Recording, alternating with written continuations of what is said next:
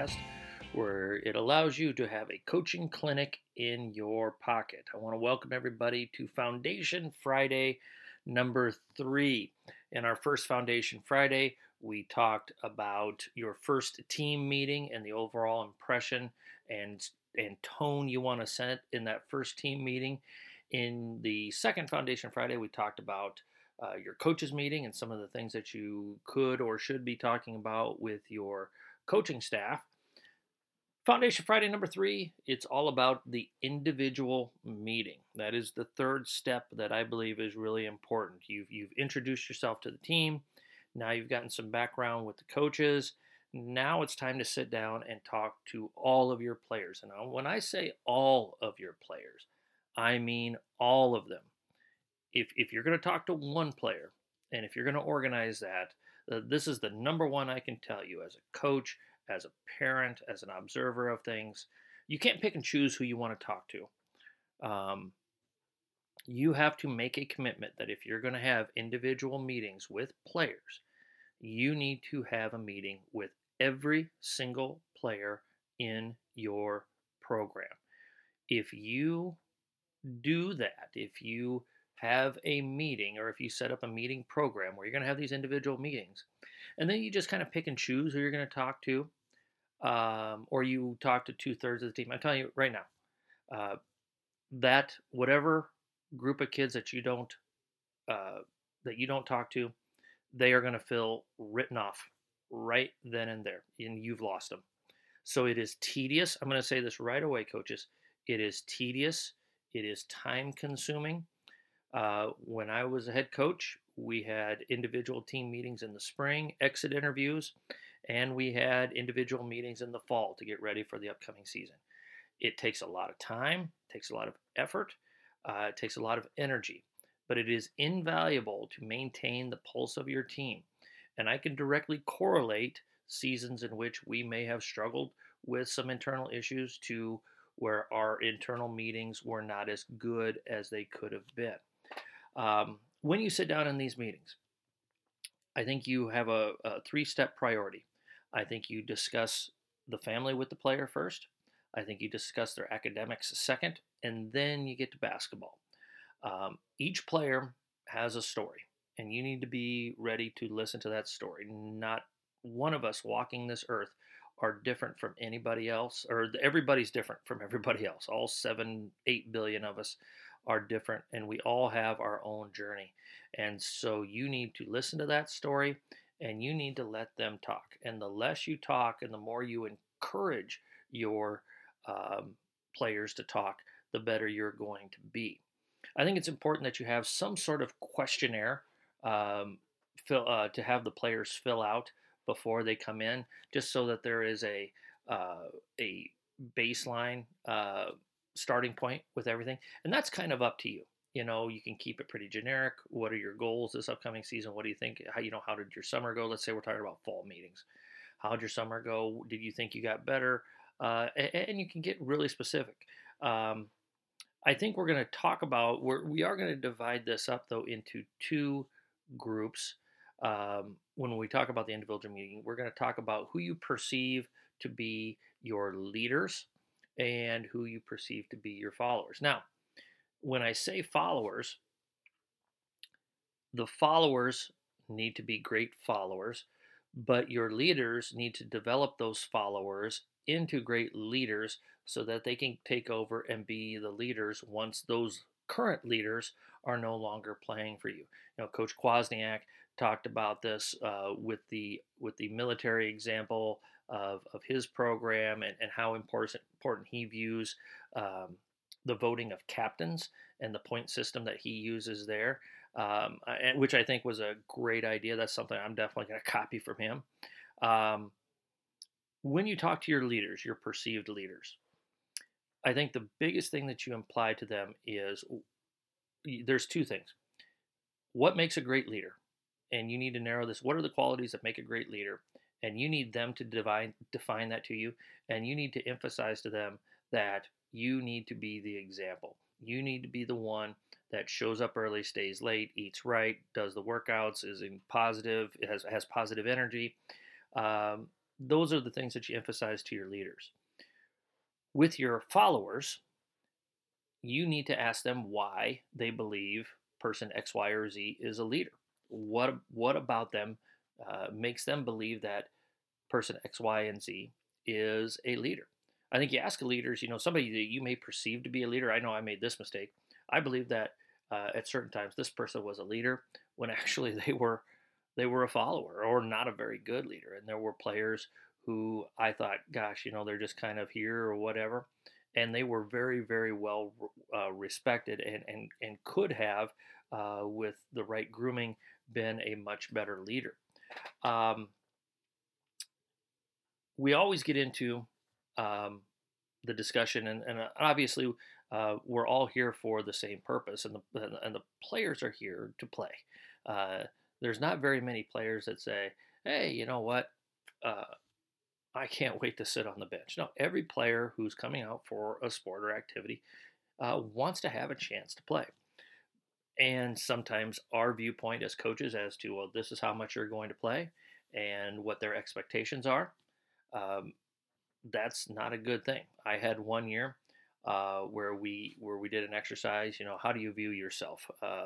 Varsity, starter, sub, off the bench, uh, JV, freshman, so forth down the line. I had 10 kids that viewed themselves as varsity starters and 10 other kids that viewed themselves as varsity players coming off the bench.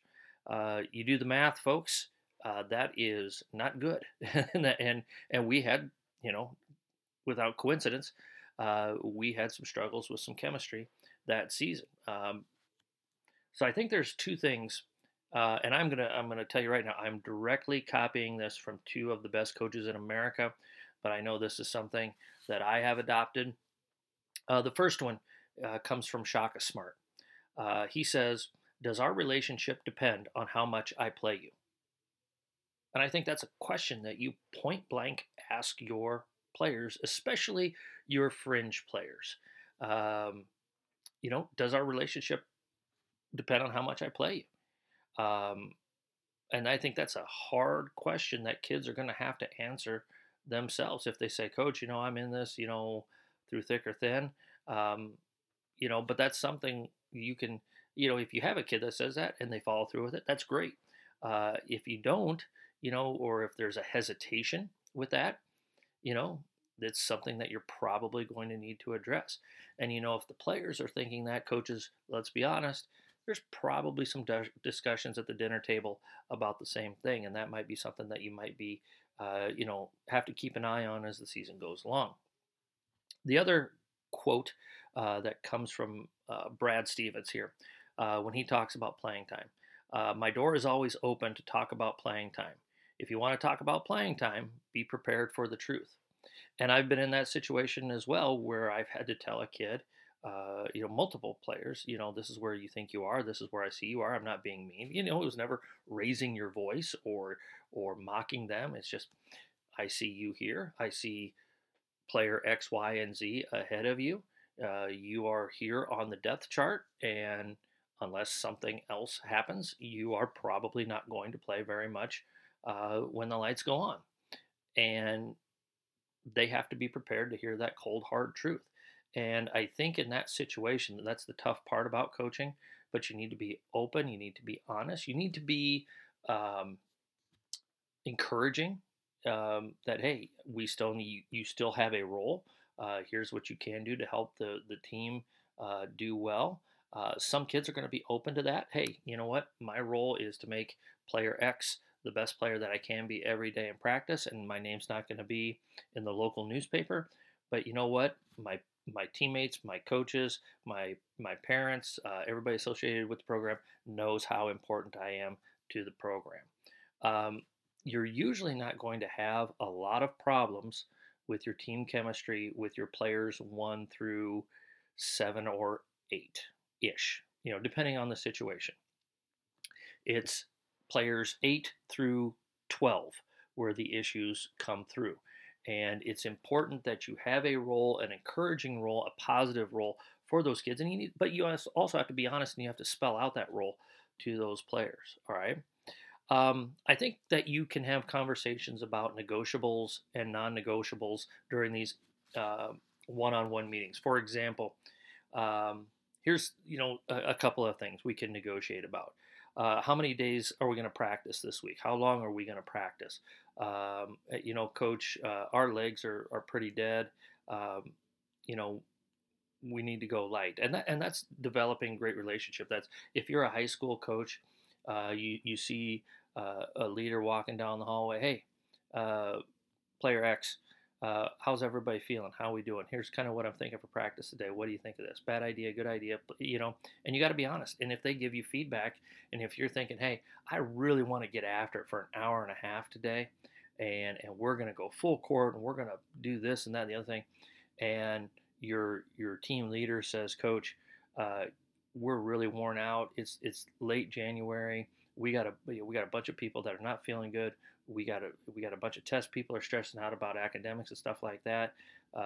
We're kind of struggling right now. You need to listen to that. You need to adjust your plans. That may be what you want, but you're going to have to negotiate that a little bit with your players and be aware of that. Now, certainly you have your negotiables, you have your non-negotiables. Sprinting back on defense is a non-negotiable. Your effort is non-negotiable. How much you compete. If we're going to go for an hour and it's going to be all shooting drills and non-contact, you know what? We're still competing real hard for an hour in those shooting drills. Things like that. I really think, and you make this clear to your players early in these individual meetings, the best coaches are willing to fight for their culture, even if it costs them a victory. One of the most impressive things I've seen in coaching was at a boys basketball game about 4 or 5 years ago, and it was a high intensity game, and the best player on one of the teams got a technical foul with 2 or 3 minutes left in regulation. And the coach's rule is, you get a technical foul, you're sitting for the rest of the game. Coach not only set him for regulation, he ended up sitting the entire overtime. Game went to overtime, and they ended up winning. But I was really, really impressed by that he was going to hold true to his culture and what he believed was right in a matchup. This was a Division I player that this happened to, a D1 kid that gets a technical foul in this high leverage game, and the coach stuck with it. And I thought, hey, that's a guy who is willing to fight for his culture, even if it costs him a victory. Last thing on these individual meetings, and this is not maybe not something you should go over in the individual meeting, but just keep in mind when you're dealing with individuals, some simple things that you can say to your kids that'll be very productive with dealing with individuals. You need to let your players know that you are loved, and we've used that word love before here on the podcast. You are loved. Hey, have fun. Love the game no matter what. You know what? Go out there, have fun. You are loved, all right? It's okay to fail. Basketball is a game of mistakes. You're going to make mistakes. It's okay to fail. Learn from your failures. Try not to repeat your failures, but it's okay to fail. Smile. Have a good time, like I said. And perhaps the biggest thing, just 4 words. I believe in you. And sometimes, especially with kids today, with all the pressures that they have on them, there is a belief by a lot of young people that they don't think that there are a lot of people that believe in them. If you can constantly give them that message that I believe in you in these individual meetings, in these individual discussions in the hallways, in these individual discussions in the middle of practice while there's a little lull during a water break, your players are really going to go to battle for you. So that's it for the 3rd session of Foundation Friday. Follow us on Twitter, A Pen and a Napkin. If you got any questions or any comments, email us at apenandanapkin@gmail.com. Like, subscribe, give us 5 stars. We would love that. We're on iTunes and SoundCloud. I want to thank everybody for listening here to Foundation Friday number 3. I want to wish everybody good luck, and coaches, continue to work on your craft one day at a time.